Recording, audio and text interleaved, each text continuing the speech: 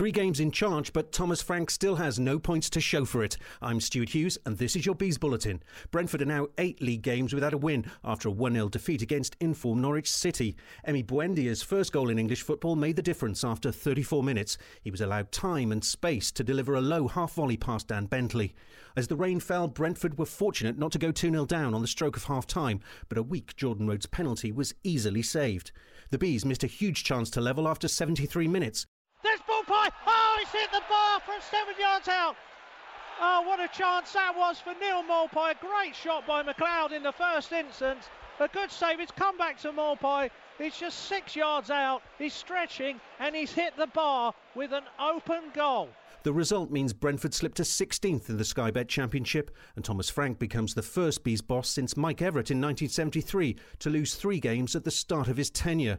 So after a poor run of form, is confidence in the dressing room faltering? No, I don't think. For me, it's the thing we need to do anyway. We know that when we break with fantastic speed, and we have the quality players to do that. So that's a bit that we just need to do anyway.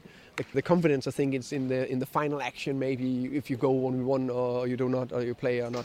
But no, we need to go no matter what. Dan Bentley issued a call for unity despite recent results. It's important that we stick together. It's important that there's no fractions in the camp. We suffer together, we win together, we were winning at the start of the season together, and I'm sure we can get back to that mood and to that run we had and that form if we continue to work hard on the training ground and make sure we put right what's not going our way at the moment. Brentford now have a clear week to try to put things right before they face Millwall at Griffin Park on Saturday.